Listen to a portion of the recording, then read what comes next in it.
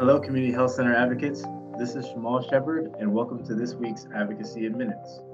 Today is August 26, 2020, and here's the latest in advocacy and more in minutes. Joining me is the NAC advocacy team, Kristen St. John and Marie McCauley. August is coming to a close, so you all know what that means. CHI. We're excited to see all of our Community Health Center friends next week at the virtual CHI at Home Expo. If you haven't registered yet, make sure to head on over to nac.org. Also, there will be a number of sessions and speakers that will give you all the latest in community health centers, advocacy, operations, training, and more.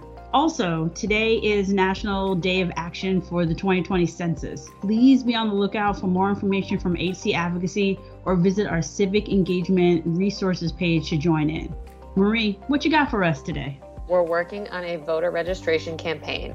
We're partnering with nonprofit VoteER to build this capacity within the health center movement. Every CHC should have received 2 window clings with QR codes and text codes that will direct patients, staff, vendors, and supporters to a link to register to vote.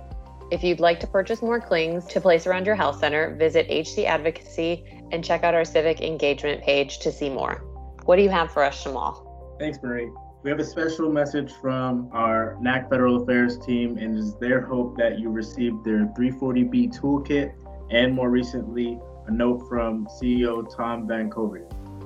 We cannot emphasize enough the importance of taking action and using the templates we have provided you to contact your members of Congress. NAC continues to work on the legal and policy front, but we are counting on you for the most important, which is advocacy.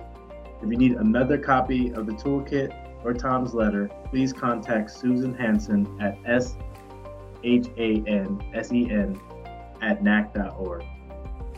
Please note that the 340B situation changes every day and we are on top of it. We will continue to press, but we cannot emphasize more the need for you to push.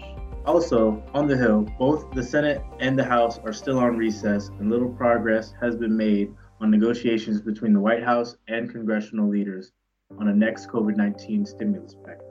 House members did return briefly last weekend to vote on legislation to provide additional funding and prevent policy changes at the U.S. Postal Service.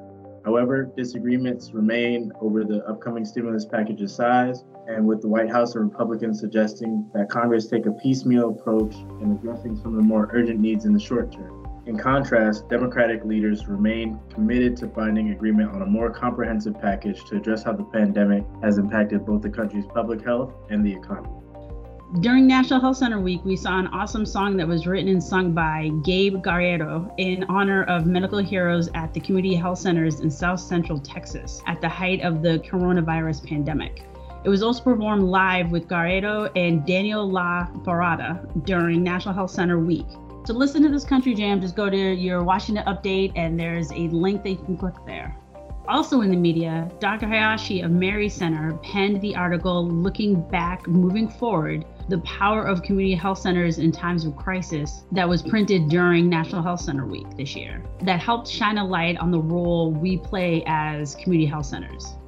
Lastly, for everyone who's attending CHI, be sure to tune in to our virtual social media question and answer session next Monday, August 31st during the CHI at Home.